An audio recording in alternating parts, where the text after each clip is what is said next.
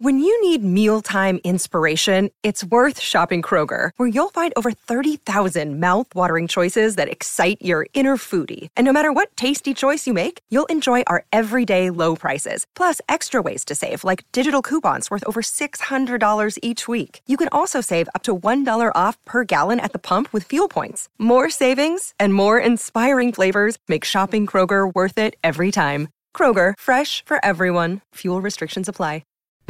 You're listening to the Impact Theory Podcast, your source of empowering ideas and actionable techniques from the world's highest achievers. Join host Tom Bilyeu, serial entrepreneur and co-founder of the billion-dollar brand Quest Nutrition, on a journey to unlock your potential and realize your vision of success. Welcome to Impact Theory. What is up, everybody? Welcome to a very special edition of AMA, where you guys get to ask me anything. And as my wife destroys the set just off camera, we're kicking things off. We have a live studio audience today, which is why we're back on the other set so that we've got more room. And for those of you that don't know, my boy, Daniel DiPiazza, AKA Rich, 20-something, you're about to. He's done content with us before. He was a part of the 24-Hour Live, an amazing dude, one of the earliest supporters of Impact Theory. Super stoked to have him and his mastermind group here live with us today. So they're going to kick us off with the first question. So without further ado, boys and girls, Daniel DiPiazza. Oh, what a build-up. I don't know. Huh? How do I follow that? Okay, let's kick this off with something about mindset. I know this is one of your favorite areas to talk about. Let's do it. From where you were, maybe 10 years ago as a copywriter and kind of in the grind, in the shit, as you would say, what was the biggest mindset shift that you felt either happened to you or that you had to force upon yourself to free up some of that mental clutter and kind of break free from the matrix, like you often refer to? The biggest thing for me, without question, the single biggest realization of my life, and the only thing that's ever felt like an epiphany, has been when I realized that I could choose what I built my self-esteem around. And I found myself, as I'm sure we've all encountered people that are arguing for dumb ideas just because they're theirs.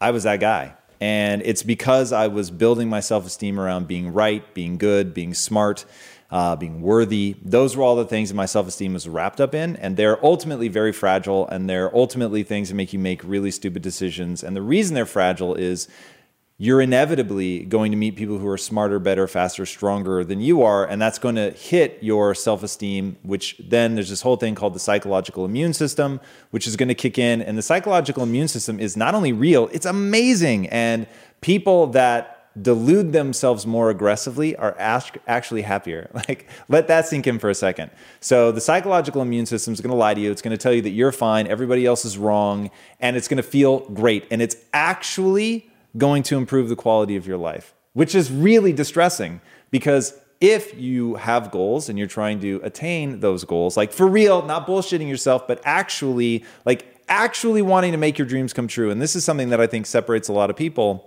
and I'll talk more about later. Most people want to play at achieving their goals, and their real goal is to feel good about themselves. Yeah. And in one lightning rod moment, I was arguing with my partners who were 10 years ahead of me on their entrepreneurial journey. They were just smarter than me, and by that I just mean they can process raw data faster than me. So IQ north of something like 120 no longer correlates to your potential success. It all comes down to like hard work, grit, perseverance.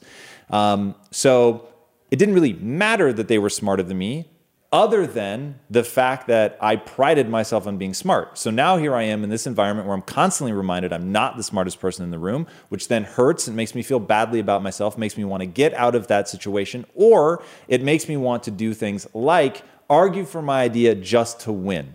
And so I found myself doing that. And I was arguing about something that I knew was wrong. And if you've ever been, and this happens in relationships a lot, where you know you're wrong, but you can't stop yourself. And so you just keep fucking arguing. Yeah. And there's a little voice in your head saying like, you know you're wrong, stop. At any moment now, just stop. And you keep going. And so I was having the business equivalent of that. And the voice in my head wasn't small, nor was it quiet. It was outright screaming, you're wrong and you know you're wrong. So what are you doing? And then to make matters worse, at the end of it, I actually convinced them that I was right. And so they decided, oh, okay, yeah, we should do it that way. And I thought, what have I just done? Literally, my stated goal at the time was to get rich. And I had convinced them of an idea that I knew was going to move us away from that goal. So in that moment, I said, okay, I need to be honest with myself about what I actually want. Because if what I want is just to feel good about myself, then I'm in the wrong environment because I feel badly about myself routinely because they're so smart and so much farther ahead of me. So if what I want is just to feel good about myself, I should get myself out of this environment. And this was actually what I was thinking to myself. There was that level of like clarity. And I was like, okay, it's okay. Like no judgment on myself if what I just want to do is go feel good and be a big fish in a small pond. Yeah. But if I actually want to get rich and I'm not actually playing at it and I really want to do it, then I've got to stop worrying about feeling good about myself. And the thought of that, of not feeling good about myself anymore, was so horrifying that I just sat there and was like, neither of those work. Like neither of them are tenable. Once you're aware that you're just trying to be a big fish in a small pond, you feel douchey.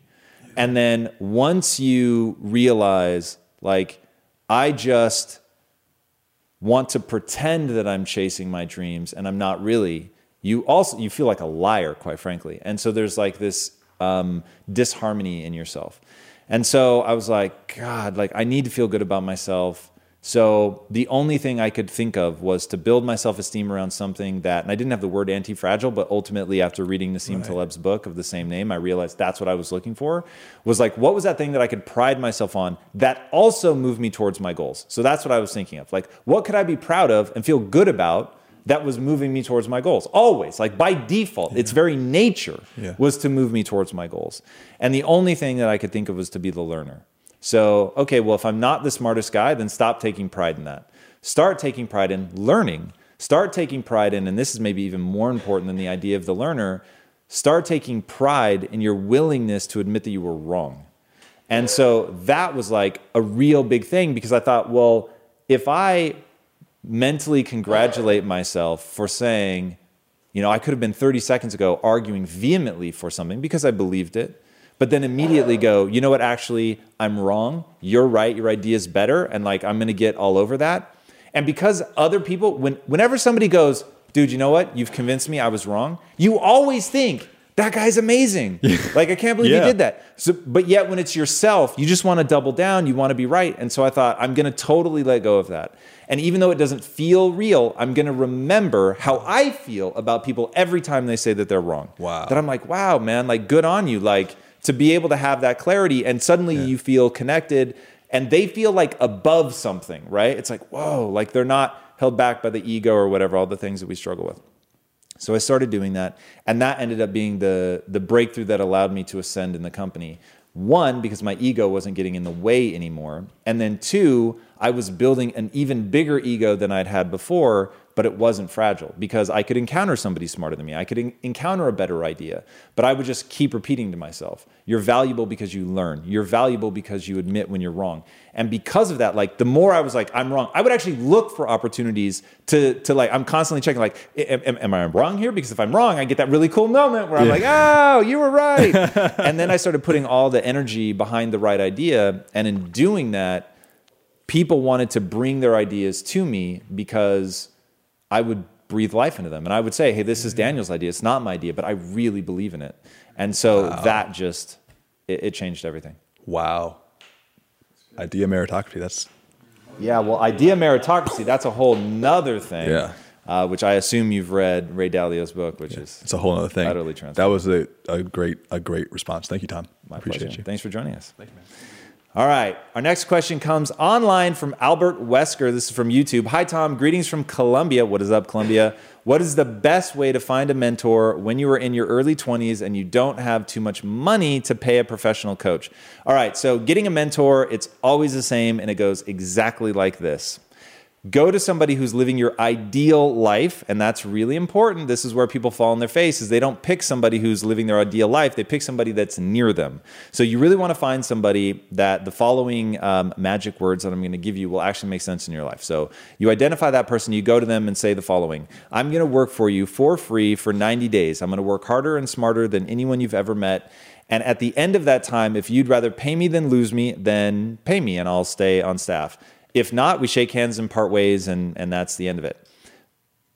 And then, and this is the key, you're going to deliver against that in the most extreme way possible. There is nothing that is above you. If they ask you to take out the trash, you're going to take out the trash better than it has ever been taken. And you're going to win people over by delivering a crushing amount of value. You're going to anticipate their needs. You're going to understand them. You're going to know more about them and their business than anyone else in the company. You're going to come in over prepared so that you can over deliver, and you're going to set the bar ridiculously high and then surpass all expectations. And if you don't believe that that's true, ask yourself what it would look like if I interned for you for 90 days. If you can feel the magic in that, if you can, and by the way, put me in an area where I know absolutely nothing so that I can't rely on my, what I've learned over the years. So make me go be one of those guys on a fishing boat, and which I know absolutely nothing about. And all I have in the beginning is attentiveness, a willingness to work, never complaining, and always making sure that everybody's having fun and that I'm a ball of energy to be around. And then I'm going to learn faster than anyone because I'm going to put in more time than anyone. And I've done that in my life. Just instead of gutting fish, I was making protein bars. And I had no idea what I was doing, but I showed up every day and there was no way I was going to complain. I was always going to be upbeat. I was always going to be energetic. I was always going to take the worst job, by the way, so that I could show people this is what it looks like to bring joy and enthusiasm to this thing. There were times where I was waking up in the middle of the night and my hands were cramping closed because I would take the hardest job. And I had to grind the protein bars that got, when they first ran through, they were too heavy or too light. And you have to break them up by hand, at least in the early days. And it was brutally difficult. And I would take that job and I would make sure that people were having fun and that they saw the energy and all that. So you can always do that. And it's always about going in and outworking and outlearning people. If you do that, if you make that offer to 10, 15 people, one of them is going to say yes, probably more than say no. And if at the end of that time, by the way, they still can afford to pay you, but you're crushing it and you're learning a lot because you're going to do all of this in exchange for knowledge and connections. And that at the end of the day is far more valuable than the money because the money is a one-off, whereas the knowledge and connections will last forever if you know how to leverage it. All right, next question. Simland, our boy, what is up? He says, Tom, if you were put in a similar situation as Viktor Frankl in the Nazi concentration camps, this escalated quickly, i.e. inevitable pain and indefinite torture, how would you maintain a positive growth mindset for yourself and those around you? So let me just say that I am the absolute wrong person to answer this question. I've never gone through anything like that. I was just watching a movie last night called 12 Strong. And I thought, I know that because we're going to record a piece of content around that, which, by the way, if you haven't already subscribed to our /Impact Theory Studios on YouTube and you love filmmaking, comic books, TV shows, all that, and only if, go subscribe. And I know that when we do that, one of the questions we will face as we're doing our panel on that is, would we make the same choices that those insanely brave guys make? And I just thought, I'm not the right person to answer that question. I've never been put in that situation. And so I can tell you what I hope is true of me, but until you've really been tested like that, I think it's grossly arrogant to say that you would or wouldn't do something. So I would like to think that I end up in a similar place that Viktor Frankl ended up, but rather than tell you it is what I would do, I will tell you what Viktor Frankl actually did, which was to find a reason for going through all of that, to find meaning in his suffering. And so that's why the title of his book is Man's Search for Meaning. And he said that you could literally see when somebody gave up and they no longer had a reason to suffer the just insane indignities and pain and all of that, they would die within 72 hours. And they would die because they'd just given up. They just didn't have anything bigger than themselves to keep moving. And I talk a lot about the whole notion, the Greek notion of techne, which is to build a set of skills that is unique to you and use that set of skills in service of other people. And it's that in service of other people that brings in fulfillment in your life. And look, at the end of the day, I promise the game that you're playing is brain chemistry. It isn't money. It isn't worldly success. It is very much how you feel about yourself when you're all alone. That's it. That's the only juice that matters, because you can give somebody all the money in the world, and if they're depressed and suicidal, the money is of not only little consolation, it's of no consolation. So, and conversely, if somebody feels fulfilled and happy and they just love their life and love what they're doing, not having money would not be an impediment. So money is useful, but it certainly doesn't change the way that you feel about yourself. So that is, and look, if I found myself tomorrow in a concentration camp, I would literally be leaning on Viktor Frankl's book, which is incredible, and I think everybody should read it. And it ties into, I think it was Nietzsche that said, a man who has a why can survive almost any how. And I think that is so true, and it's very true on a much lesser level when you're an entrepreneur. So when you know why you're doing what you're doing, like it's just easier to push through the hard times, the boredom, the lack of sleep, whatever it is that you're struggling with. When you really know and believe in why you're doing it, then you've got a chance. So in a really short way, I would say that the way to keep the growth mindset is it's not really about growth so much at that point, but it is that notion of, like my shirt today, everything is my fault. Like, how can you find a way to see that while the circumstances are being created by somebody else, how you feel about them is entirely on you. And so you can own that and find a way to see something positive, even if it's just sharing your humanity with the other people that are stuck there. So finding that why becomes important. All right, next question is from Keet Koa. Tom, thanks for your inspiration. What advice do you have for a teen who struggles with reading due to a disability? He has a super attitude and works hard, but the disability also impacts his social skills. Thanks.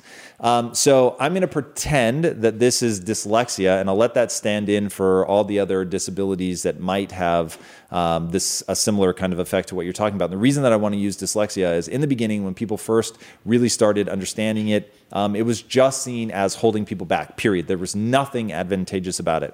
And then they found over time that actually the people that are dyslexic tend to be able to break rules and think more creatively far more than other people. And so I forget the stat, but it's something like 2/3 of all self-made, and it wasn't millionaires, but it was like north of 100 million or something. I don't remember the exact number, but 1/3 of them all had dyslexia. And I thought, what the fuck? Like, that just goes to show, like, two things are going on. One, there may be an actual neurological advantage. And then two, when you have to overcome something very trying, it destroys most of the people that it touches. Think of the inner cities. I think most people that grow up hard, underprivileged, it eats them alive, and they're never able to get escape velocity to get out of the circumstances that they grew up in. But the people that do, your Jay-Z's of the world, they go on to be just astonishing, because to get escape velocity in something where the gravitational pull of being underprivileged is so insanely strong that the people that make it out of that, they're tougher, and they've just had to find some way. So they're really, it's one of the reasons that I'm not a parent, because I know that hardship and suffering is exactly what people need to find their greatness. But man, putting somebody in a situation like that is brutally, brutally difficult. So I would look for what is the advantage, if there is one, and if there isn't one, make one up, quite frankly, in the disability that you have. And then two, everything is your fault. So looking at how the disability is holding you back is totally useless. And here's what I always tell people about excuses. The reason excuses are insidious is because they're so fucking valid. Having a disability, yeah, it's real. And it's holding you back, and things are going to be harder for you than other people. That is just truth. And now you can either accept that, or you can say, well, I guess I'm going to have to work harder. And the people that do that are the ones that go on to do extraordinary things. So whining about it, being sad about it, I get it. And no one is going to fault you. No one is going to say that you're a bad person for doing that. But I'm going to tell you right now, you won't achieve what you want to achieve if you waste any time wallowing in self-pity. So only because it doesn't serve you. And look at Stephen Hawking. He said, what did he say? When you complain, nobody wants to help you. And I thought, whoa, for a guy that literally he can move one muscle in his cheek, and he doesn't complain, and he's had some of the biggest breakthroughs in physics, and he says, it's because I lost the use of my body that I've been able to have these huge breakthroughs. So he's not only complaining, but he's managed to find a way to reframe it as one of the most powerful things that's ever happened. So I invite you to do the same. All right, why don't we take a question from our live studio audience? Jump up. What's up, Tom? What's up? So what's one of your most recent life awakenings or life understandings that makes you excited to live today? I will go with Ray Dalio's principles. And I'm glad you asked the question in such a grand way so that people can understand how much that book impacted me. So one of the things that I really felt was holding me back in life was I was really good in small groups and I did not know how to scale it. So when companies are small, man, I'm your guy. Like I know how to do that. I know how to lead by example. I can create a cult of personality, get everybody amped up, making sure they're feeling good, making sure everybody's moving. And then as the company scaled, and at Quest, we had 1,400 employees before I left, it was like mass chaos. And I just didn't know how to keep like the innate human characteristics that we have to sweep things under the rug, to not talk openly about things, to harbor resentment. Like, how do you keep that from becoming a problem? And I had things that I thought were solutions, and maybe they helped a little, but they certainly didn't get me to where I wanted to go. And reading that book, I finally realized that I had had a failure of imagination. Now, that is not something that happens to me very often. I'm like, I can legitimately believe in terraforming other planets and say, yeah, we can do that. Like, it's not going to be easy. Like, you really have to learn a lot of shit, but like, look at Elon Musk, right? I think he's actually going to pull it off, and on a long enough timeline, I think for sure. So I never think of myself as getting caught in the trap of failing to think big enough. And then when I read Dalio's book, I realized I understood the principles. I just didn't think they could be carried out across a big enough organization. I didn't think you could say to somebody that if you harbor a resentment or a criticism and you never say it to anybody, that that's still a crime against the company, and that you have an obligation to say that criticism out loud to that person. And I'll give you another example of something that Dalio does in Bridgewater, which is the largest hedge fund ever, or the most successful. And they record every conversation and make it available to the entire company. So now I want you to think about the last time you were chastised by your boss. Now think about that being recorded and made available to everybody. Just full transparency. Full transparency, man. And I've heard people talk about praise publicly and criticize privately. And that's never sat well with me as a human being, but as a leader, I thought that makes so much sense, because I've hurt people before because they feel like ashamed in front of the group. Right. But you ready for the hard answer? Man the fuck up. And until you're ready, until you eagerly seek the truth about yourself, you'll never go anywhere. So you can hide from it, and I get it, and humans want to do that, and that is a default position that I think most of us are in. So I have compassion and empathy for people who don't want other people to see their weaknesses. But a year before I read Principles, I was saying to people here, I want your feedback aggressive and public.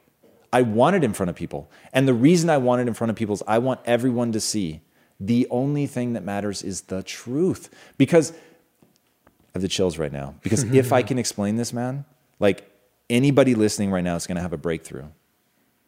Skills have utility. Did you ever watch the movie Into the Wild? Yes. Okay, he dies. Right. Spoiler alert. The reason he dies is because he doesn't know how to cure meat. And if he had gotten better at that skill, he might be alive today. So it's an example where a skill could have saved his life. In business, skills have utility. When you're actually good at something, meaning you can get more people to use your product or service, your company grows stronger, you can move up in that company, you can make more money, you can get stock options, you can get to the point where you can start your own company and have real ownership. You can make a product that actually improves people's lives. You can really solve a societal problem. Like, the skills have actual utility. That's why I'm obsessed with skill acquisition. It has nothing to do with anything other than this shit allows me to do things I could not do before. My very definition of power is very simple. Close your eyes, imagine a world, open your eyes, and make that world come true. That's power. When you can do that, when you can translate a vision into reality by acquiring and executing against your skill set. That's it. Like, that's the juice. And if people understood that, and in understanding that, all of a sudden you become a fiend for the truth, because you just need to know. I can't see myself clearly. I can see other people clearly, but I don't have that same clarity for myself. Truth is the only thing that will let me get it. And so the reason that I ask people to give it to me aggressively and publicly is I want them all to see it is very plausible to deal with the emotional difficulty. And I'll do it in real time. I don't know what somebody's going to say to me, but I'll deal with it in real time. I will open myself up to actually hear their message. I'll assess whether it's true or not. And if it's true, I will adopt it fast, man. Fast. Rate of utilization. Because I'm so hungry for the fucking truth so that I can actually execute at a higher level. And that's what I want people to understand. Then I would say the number one reason that people wouldn't do that is they're hiding from a piece of themselves for the public confrontation. They're avoiding pain. And there's very little pain that's more ruthless than having your vision of yourself kicked in the dirt. Agreed. Right? We all create a vision of who we are and what we're capable of. And when you encounter something that says, no, you're not that. You're not good at something you thought you were good at. The thing that you were building your pride around, going back to the most important realization I've ever had, the thing you were building your pride around, you're wrong about. That is one of the most devastating things a human being will go through. Outside of losing a loved one, there's not a lot that's going to shake you up like that. And so when you build your pride around something so fragile, you protect it. And there are evolutionary mechanisms at work to make sure that it's easy to protect yourself from that, the psychological immune system. And basically every company you're ever going to go work in not only thinks it's acceptable to hide and that they want you to keep your criticisms to yourself, but that they foster an environment where that's what people are meant to do. You're not meant to say things that could be construed as mean. You shouldn't be mean, by the way. There's no reason. But when you're direct and you tell somebody you're not good at that and you handled that poorly, people will feel attacked. People on the outside will perceive you as attacking them.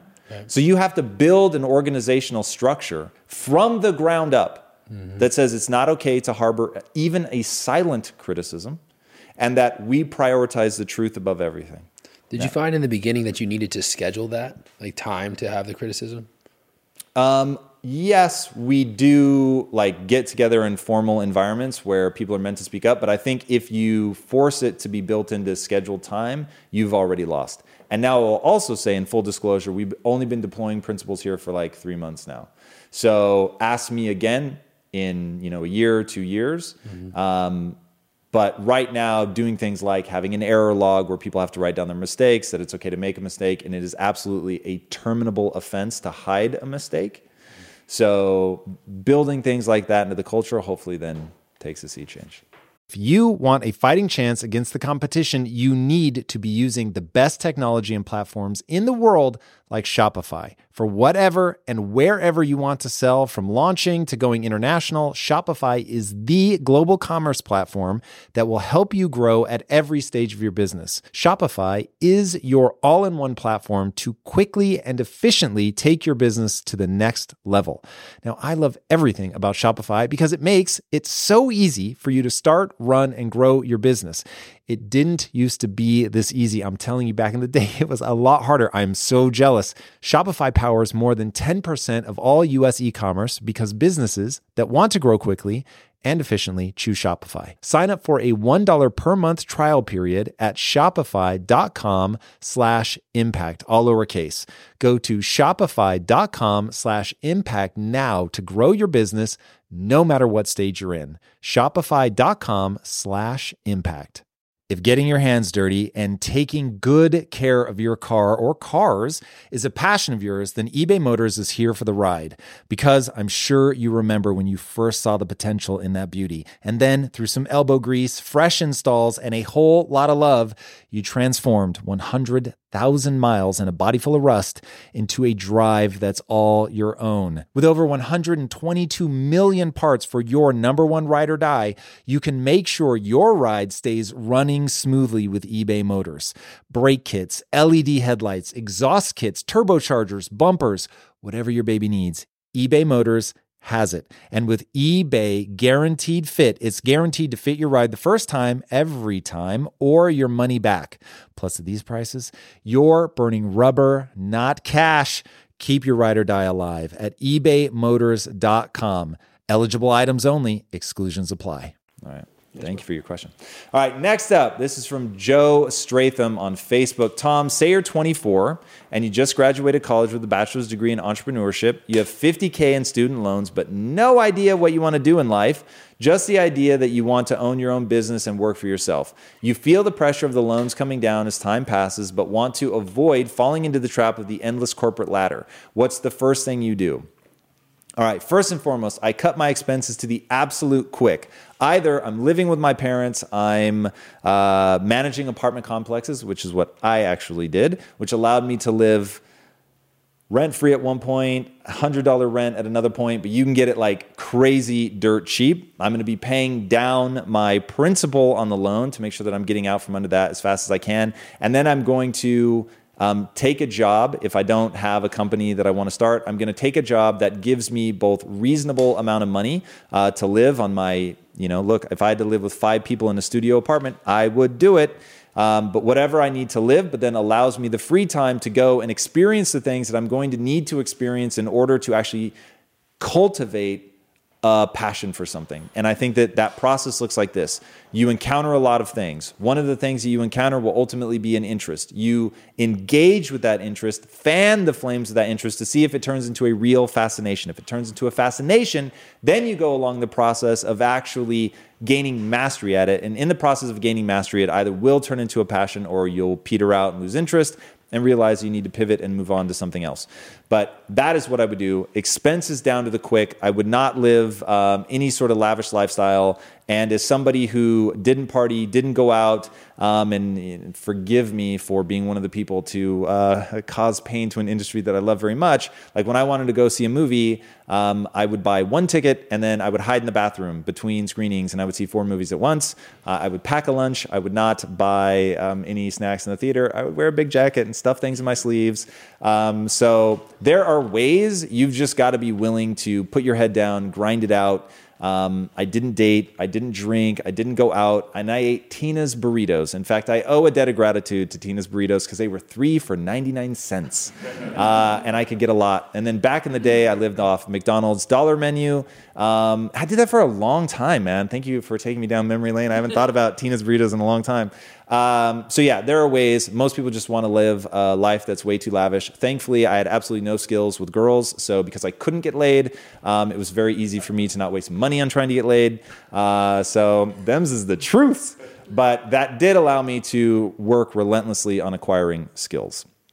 And time invested in acquiring skills will do you well. So, and then going back to what I said earlier about finding a mentor, somebody that can really help you. Also, you can defer student loans, by the way. So I would write to them and see how long you can defer. I think I got mine deferred for like 6 months at one point.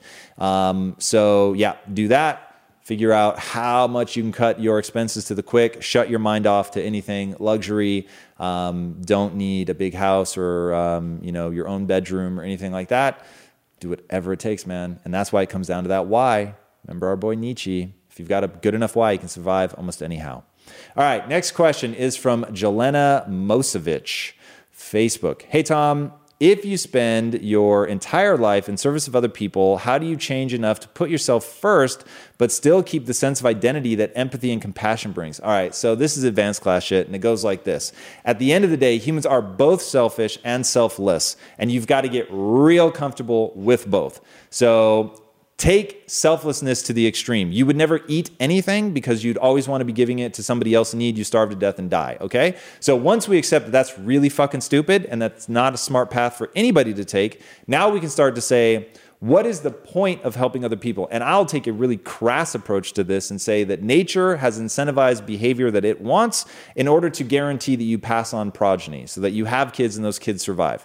So the reason that we like helping other people is it was good for the group. It was good to ensure our safety as a collective. And since usually in smaller groups, in the old days, that collective was largely made up of people that shared at least some percentage of your genes. So it just made sense to protect those around you. So that's why it is really feels great to go help other people. But at the same time, man, I don't think you have any moral obligation not to do things for yourself first. I just think that thanks to that way that we're wired, that one of the ways you can do something for yourself is to also do things for other people. But I live in a big fuck-off Beverly Hills mansion, and I make no apologies for it. And I've made a lot of money, and I'm going to make a lot more. And I'm not just going to give everything away. I'm going to do a lot of cool shit for a lot of people, and make no mistake, I'm going to make my money in service of other people. So the money that I made that allowed me to buy this and to have all these cameras and the big house and all of that was I was trying to end metabolic disease, which I think is a pretty noble pursuit. And I was willing to break myself in half to actually make that real. And I was rewarded for it because I made something that people valued more than the money in their hand. So that to me is the goal. Make something that people actually value. Value exchange is the only thing that's sustainable over time. But this isn't about being a martyr. I have no interest in that. This isn't about even being Mother Teresa. This is about having a legitimate, compassionate desire to help other people because it feels fucking awesome. And doing cool things for other people is really good business now as well. So it feels great. It will make you feel good about yourself. It'll give you a deep and lasting sense of fulfillment. And I can't think of anything that is a better marketing vehicle than just being a great person. So you're living through what I consider the most magical time to be an entrepreneur, not because there's no startup cost, that's also awesome, but because of social media, where you will be rewarded or punished based on the kind of person that you are. It is very weird. It has never happened before in human history, but here we are living through it. Do good things for people, make products that serve, and you will do just fine. All right, next up, Pablo GDT. This is on Facebook. Hey, Tom, I found a new job that intrigues me and I'm eager to learn as much as possible. What advice would you give to focus fiercely over long periods of time in order to achieve optimal learning? This is one of those ones where the answer is so simple and it comes down to excitement. And I think this is one of the things that has gotten lost in the entrepreneurial revolution where everybody wants to start their own company is people aren't asking themselves a simple question. What am I excited about? What gives me more energy than it takes away? So I read a lot. I'm learning a lot. And the reason that I'm learning is what I'm trying to achieve in my life really excites me. But I don't want to play at it. I don't want to pretend. I want to actually execute against my dreams. And I love right now that people think that my dream is ridiculously big and that we're never going to do it. And I see the looks that people give me when I tell them what I'm doing. And I actually had one guy pull me aside not too long ago. And he said, Tom, I just want you to know, not everybody's inspired by how big your dream is. And I thought, yeah, I get that. I understand the way that people's minds work. But as I execute against it, step by step by step, I'm able to work that hard to do that because I'm really excited about it. I'm really amped to close my eyes and envision that future and then open my eyes and execute against it. So because I have that, I have a real hunger for that knowledge. And over time, as long as I'm not losing interest in what it is that I'm trying to accomplish, on the days where it's boring or I'm exhausted, I just refocus on that. I refocus on what it is that I'm actually trying to accomplish. And I know that skills have a real world value. And so the combination of being excited about getting better and the getting better is going towards something that I really believe in and it's in service of other people. So it makes me feel really good about myself, makes me feel connected to people. And you get yourself in a virtuous cycle like that. All right, let us take a question from our live studio audience. Who hath one? All right, jump on up. G'day, Tom. How you doing? Good, man. How about you? Good. Really, really happy to be here. Nice. Question about time management. I was curious about how you structure your days and your weeks to, 1, get so much done, 2, minimize procrastination, and 3, basically just make everything come together and work properly so that you're not getting overwhelmed and burnt out, but also achieving what you need to. Okay, so there's a lot in there and it's all important. So if I forget any, remind me. Yep. So here's how I structure my time. I structure it. Right? That just knowing that you have things on a calendar, that you can look at your calendar, determine your priorities. Also, I usually have a high level arching thing about how I'm looking at my schedule. So 2017 was my year of yes. So it was going to be encountering a lot of different things, a lot of different people, and it's given me great things like getting to know Daniel. You guys being here is a direct result of 2017 was a year of yes.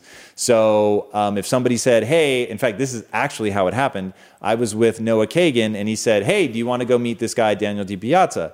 And I was like, yes. The answer is always yes. So we go, we meet, we click, and it's become like a real relationship. 2018 is my year of no. And you're going to see that now in my calendar because what ended up happening 2017, I made a lot of awesome relationships and they continue to echo and I'm very grateful for them. And it's not that I won't go see people. It's just that it began to mushroom where it was taking so much of my time that I didn't feel like I was able to be strategic enough and really be at a high level and just think about shit. And depending on what your role in the company is, that can be very valuable. So for instance, my wife and I, she's the co-founder of the company. My wife's job is not to think high level about shit. My wife's job is to make sure things actually happen, to execute, to think through tactically, right? So if I'm thinking high level strategically, she's thinking in the nitty gritty tactically, and you need both. So I need to be having those strategic, that time, the equivalent of, the 2 hour, I don't do this, but the getting myself in the zone of the 2 hour warm shower, right? Where it's just like, there's no distractions. You almost sort of forget about your physicality and your physical space. And you're just thinking through like how each chess move affects another and what the ripple effects of all this are, and to make sure that you're actually moving forward. So that's like my high level, right? So because I have my high level, because I know that this year I really need to like be getting super strategic, because now the team has gotten much better at the tactical. So that flip. Then I make sure that I schedule everything out, including the time to do that thinking. So in my schedule, just like as a land grab, I go through and I put huge blocks of time, 2 hours, 3 hours, 4 hours at a time, that just say important things. And so important things are like the things that I know that I need to move forward in the company, or I need to figure out, or whatever the case may be. And then I keep a list so that I'm never thinking, what are the important things? Like I've got a list, I just go through the list. Very simple, no time lost to thinking. And then I cognitively optimize, and this is huge. And that means I get as much sleep as I need, I eat right, and I exercise. And if you do that, your efficiency of thought skyrockets. When you're fatigued, you're going to be slow, your thinking is going to be slow, your ideas are going to be worse. So I resent sleep. So this is not like me making excuses for sleep. In fact, there are some times where I get so angry at how much I'm sleeping, I'll finally sleep less just out of rage.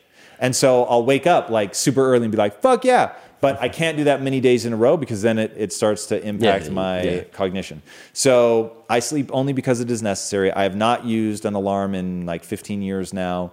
So I think things like that are important. I never check email. That's really important. Now, full disclosure, my assistant does check my email. She's got a list of say 7 to 10 people that she's on the constant lookout to see if they send me something.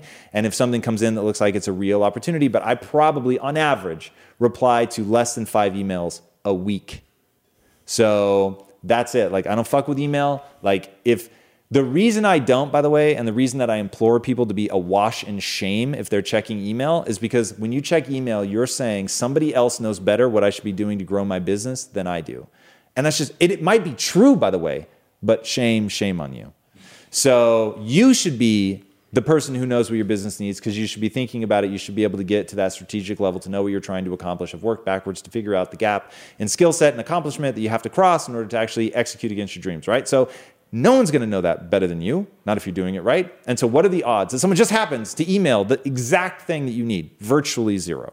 So yeah, email triggers a dopamine loop, and so it's super fucking just like dangerous. social media. Yeah, so social media, I think, is actually a separate beast. You can use it stupidly, just like email, where you go in, and I find Reddit does this to me, where each one is like just cool enough that I want to see the next one, and the next one, and the next one, and then all of a sudden you've lost 30 minutes. It's crazy.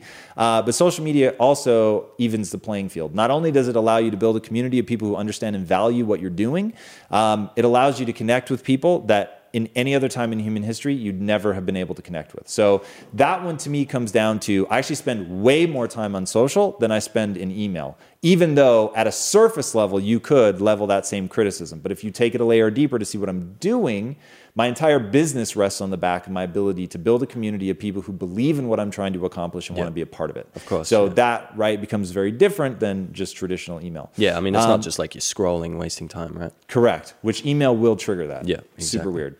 There's another part to what you asked. How do you balance not getting burnt out, but also getting what you need done? All right, let me address burnout. Minimizing procrastination. Burnout to me is very simply a question of, do you like what you're doing or not? So actually, that's a lie. Burnout is two things. Do you like what you're doing or not? Does it add more energy than it takes? And then two, mindset is the third thing that you should focus on. And I'm like the mindset guy. So when the mindset guy says mindset's in third position, you should really take it seriously. What's 1 and 2? And 1 and 2 are diet and exercise. At a cellular level, you are quite literally what you eat. And I don't know how many more studies have to come out that show how exercise impacts cognition before people realize you're just not cognitively optimized. I found that over the last couple of weeks, working out before I work. Yep. Yeah, I wish it weren't so, because I absolutely despise working out. And not working out for one day is awesome. And people are always like, oh, don't you feel lethargic? No, I'm a bundle of fucking energy if I take the day off the gym. But if I take a week or 2 weeks, then I really start to notice, whoa, like I'm slowing down. So diet, exercise, then mindset, because you're just putting a Band-Aid on a much bigger problem if you don't have diet and exercise right. Also, the way that it feeds into the microbiome, which probably has a way bigger impact on everything than we think. So normally when somebody says that they're not, they're burning out, they're either doing the wrong thing, meaning you just don't care about your industry or your product, or you do, but you're getting lost in the physicality of not being able to produce ATP. So that's the sort of reality there. Cool. All right. Thank you for your question. Thank you. All right. Next up, we've got a question from Carla Ayala. This is on Facebook. How does a person find their drive, desire, or passion when life has beaten them into reality too early in life? Okay. One, you don't find your drive, desire, or passion. You cultivate each and every one of those. So it's going to be a decision that you're making. You're going to choose, even though you feel fatigued, even though you feel beaten down, even though life is trying its best to prove to you that for whatever reason, your dreams don't get to come true. You're going to refuse to believe that, and some just downright obstinance is going to come into play here. And then repetition, the things that you say. Now, in this scenario, I think your invisible beliefs, which has become a real obsession of mine lately, your invisible beliefs, meaning the things that you believe to be so fundamentally true that you never stop to ask whether they actually are true or not. You never stop to think about the fact that they were a choice at one point, but they were probably a choice made by your parents, and it just became your reality because everyone around you seemed to believe the same thing. There are questions that you can ask yourself, and I'll give you a few. Two of them I've stolen straight from Albert Einstein. The first one is, he said, the most important decision, let that sink in, the most important decision any human being will ever make is whether they live in a friendly or hostile universe.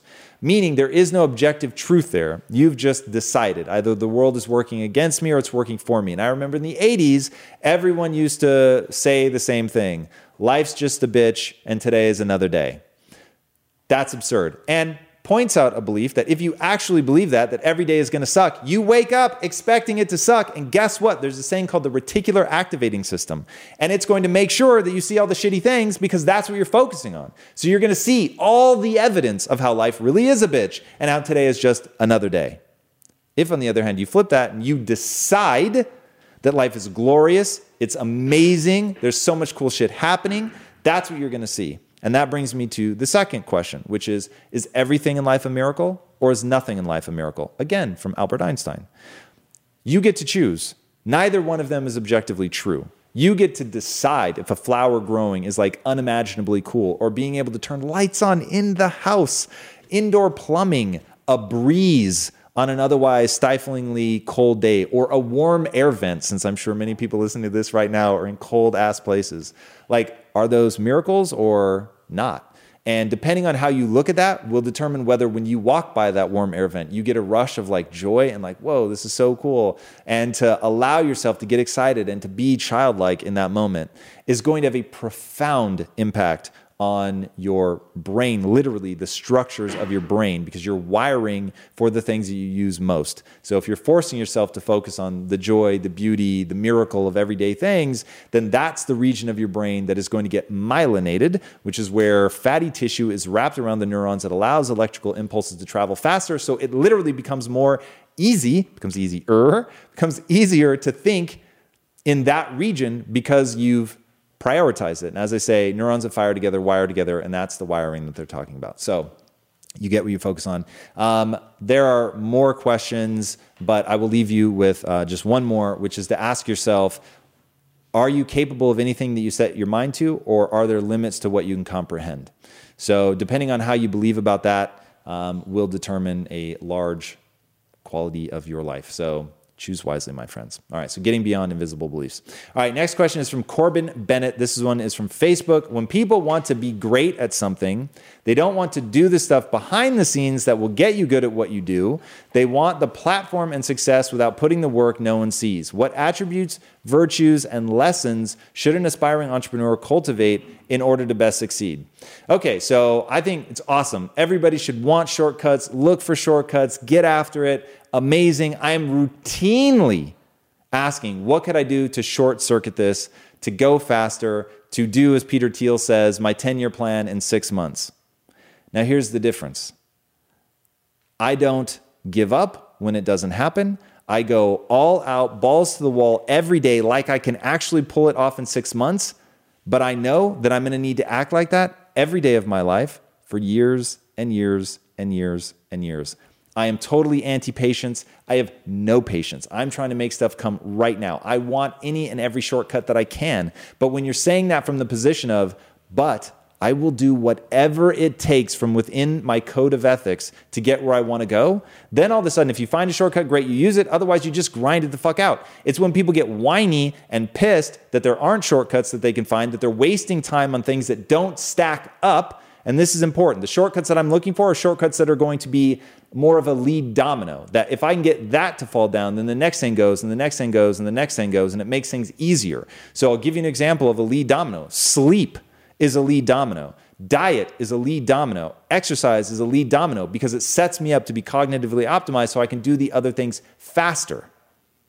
Learning to read faster is a lead domino. So for me, a massive breakthrough in my life was Audible because I could take in information much faster by speeding up the Audible app than I could by trying to read the physical book, which I'm just not talented at yet. I've not put the energy into that, and now no longer feel the need to because of the Audible app. So I consider speeding Audible up to 3x a shortcut. Absolutely. I think mentors are shortcuts. I think reading other people's books just in general are shortcuts. You're learning from people. There's a great quote. It was Aristotle or Socrates, I can never remember which. Read so that you may learn with ease what other people have struggled greatly to learn. So all of those things are shortcuts. I don't think that you should try to avoid them. What you should try to do is make sure that each shortcut stacks on top of itself so that as you go, you're learning versus get rich quick schemes, which is what I think people are really looking for. So I'll use social media as an example. Can you buy followers instead of just doing the hard ass work of going in and engaging? In fact, just recently, I was giving a talk. Now, I get paid to speak, whether I go up on stage for 30 minutes and then leave, like literally come in 10 minutes before I go on stage and then leave immediately afterwards, that I do whether I go and stay and do what I call an endless Q&A, which I've done for up to 11 hours. Now, the reason that I do that is because I know to build a community, you've got to be willing to engage one-on-one, let people look you in your eye, shake hands, let people know that you're willing to suffer to serve. That's when things get really interesting. And since my goal is to build a community, I'm willing to go out and do that. So that's not a shortcut. That is the exact opposite of a shortcut, but all of that stuff stacks. It's brick by brick. You're able to build something. And going around touring like a musician to really build a community of people that believe in it instead of just going out and buying followers is you get a dramatically different result. So you've got to get really good at understanding where taking a shortcut will actually hurt you in the long run versus speed you up. All right, next question is from Lucia Dragos. All right.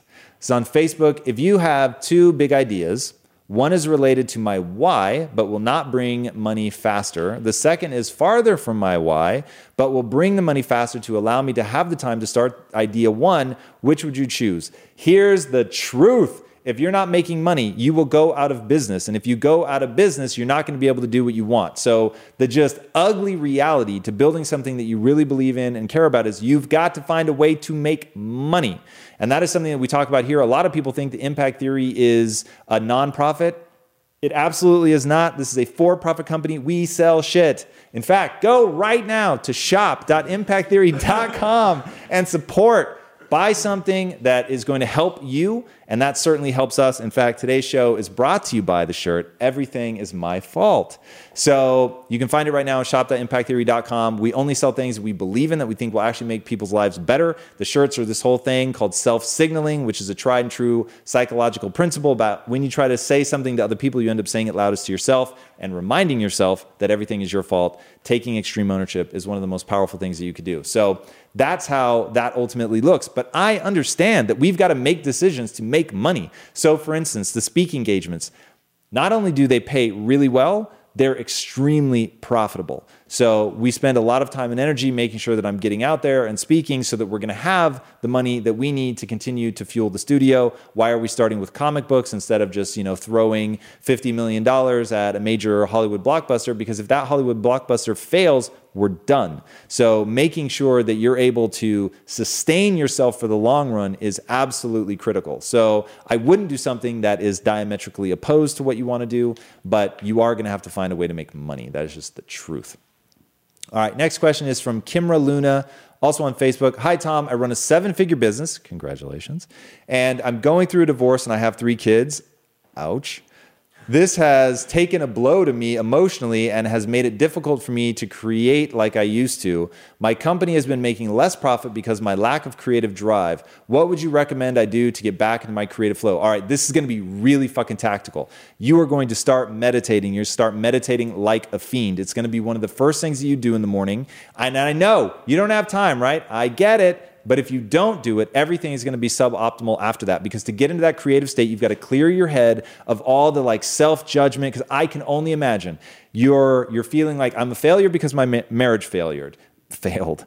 I'm a failure because I have kids and now they're going to be punished needlessly because of the divorce. And you're beating yourself up over that. And that is spinning cycles. That is taking your mind away from what it needs. Now, in all the crazy heinous shit that I've gone through since I started meditating, I have never once failed, given enough time, I've never once failed to get to true neutral, meaning I had zero stress, zero anxiety. Now, there were times it took me 45 minutes to get to that point where I was finally there, where I was breathing from my diaphragm, slowing my heart rate, getting my thoughts to calm down, and it took a very long time to do it. But never, ever once did I fail to get to complete neutral. So I think that you will be able to do that doing a very simple just breathe style form of meditation, or try a guided meditation and see if it helps. Now, the reason that you want to do that, and the reason this is all tied to creativity, is you get into an alpha wave state, which is known as calm and creative. So you get into that calm, creative place where the ideas just seem to bubble forth from the subconscious. But first you have to quiet all the noise that's being kicked up by what you're going through. Do that. I think you're going to find a lot of peace settling back into your life.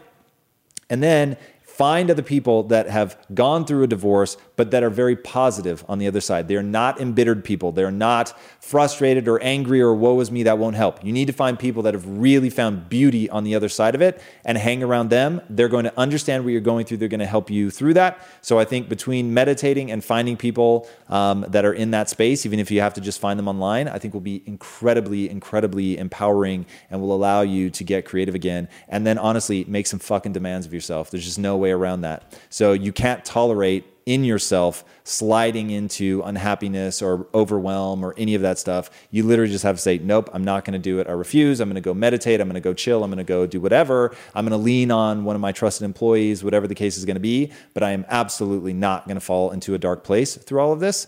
And that's that. All right, so I fear that we may be running out of time. I can't see the time, but I'm getting a warning. So we're going to take one more question from the audience. Who's got? There it is. Oh, hey, Tom. What's up? So you spoke before about selflessness and selfishness. How do you reconcile that with self-sabotage and not wanting to leave your family and your friends behind, right? Not wanting to disconnect from the reality that everybody else lives in. You ever heard of crabs in a bucket? Yeah. All right. I don't know if this is true, but it's such a profound analogy that we're going to move forward as if it's true. The story goes, if you put a single crab in a bucket, it will crawl out every time and you can't keep them there. But if you put even 2 crabs in a bucket, neither of them will ever give it out, because as the first one starts to climb out, the second one pulls them back down, and vice versa. That's how I feel about family and friends. Dude, you can love them all you want, meet them with absolute compassion, enjoy them for who they are and where they are and all of that. But they don't in any way, shape, or form get to dictate what you do with your life. So that's just, to me, like, that's a non-negotiable. So if somebody has a growth mindset, that's awesome. We can spend just a lot of time together. If you don't have a growth mindset, I have literally no judgment, because I spent so many years of my life there. I totally get it. And I can still be with you and love you and enjoy you. And honestly, I'm a little bummed, because I know how much better their life would be if they had a growth mindset. But I don't in any way, shape, or form take seriously the advice or the criticisms that come from somebody who doesn't have a growth mindset. They are literally the second crab in the bucket. So they're making decisions that don't help them, nor do they help me. So I ask of everything I do, and everything I believe doesn't move me towards my goals. So if it does, then I'll do it. So if hanging out with my family actually moves me towards my goals, or a friend, whatever, then I'll do it. But if it doesn't, then I'm not going to. So from that perspective, that is so cut and dry in me. Now, make no mistake, if you saw me with my family, I am legitimately having a good time with them. I love being around them, but there are varying degrees of growth mindset. So most of the time, I'm just going to ignore the advice. So, and having the strength of character to say, I'm the type of person that, so behavior is controlled by identity. I'm the type of person that does and believes that which moves me towards my goals. Like, that's such a core part of who I am, that if somebody were to say to me, hey, I've suggested this to you 1,000 times, you're just ignoring me. Why are you ignoring me? I would say, hey, I totally get it. And I'm actually quite grateful that you took the time to share what you think, but I do and believe that which moves me towards my goals. And I don't see how what you're saying moves me towards my goals, because it's probably something about how I'm going to fail. And so just logically focusing on how I'm going to fail isn't going to serve me. Also, I say you read in a book. I read in a book that you should model yourself after people who have credibility, that have done something at least 3 times and been successful at it, which you have not in my chosen endeavor. And so for that reason, like, I have no reason to overvalue your opinion. So I love you. Yay. Thank you. But like, I'm literally going to ignore your advice. I will continue to ignore your advice. And what's going to happen is they're going to get really hurt and really offended. And then you have to, and they'll probably be passive aggressive. And then you have to remember that people treat you exactly the way you let them treat you. So when people are passive aggressive with me, even in my family, I'll say, hey, that feels passive aggressive to me. And so if there's something that's going on that you're not able to articulate, like, I'm very open to the criticism. So if I've done something wrong, I want to know so that I can get better. But I'd really like to get to the truth of what's upsetting you and not just the surface thing. And if you're able to articulate things like that, it'll piss them off at first. It will be hard. I get it. I've lived through this.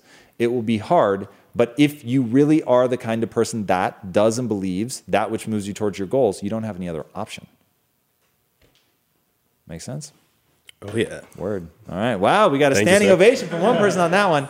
All right. So I'm going to guess we're over time. All right, guys, thank you so much for joining me. If this added any value to your life, please do share it. That would be massive. And remember, go to shop.impacttheory.com right now. We've got a whole bunch of amazing apparel there that you can buy that will self-signal to you, that will remind you of the ideology that's going to empower you and let you do what you do. And also, it's a pretty cool signaling mechanism. We actually had 2 people find each other on a bus because they were both wearing Impact Theory gear. I thought that was amazing. So if that ever happens to you, by the way, be sure to take a picture and send that in, or tag us, even more importantly. That would be amazing. All right, if you haven't already, be sure to subscribe. And until next time, my friends, be legendary. Take care. Hey everybody, thank you so much for listening. And if this content is delivering value to you, please go to iTunes, go to Stitcher, rate and review us. That helps us build this community. And that is what we are all about right now. Building this community as big as we can to help as many people as we can, deliver as much value as possible. And you guys rating and reviewing really helps with that. All right, guys, thank you again so much. And until next time, my friends, be legendary. Take care.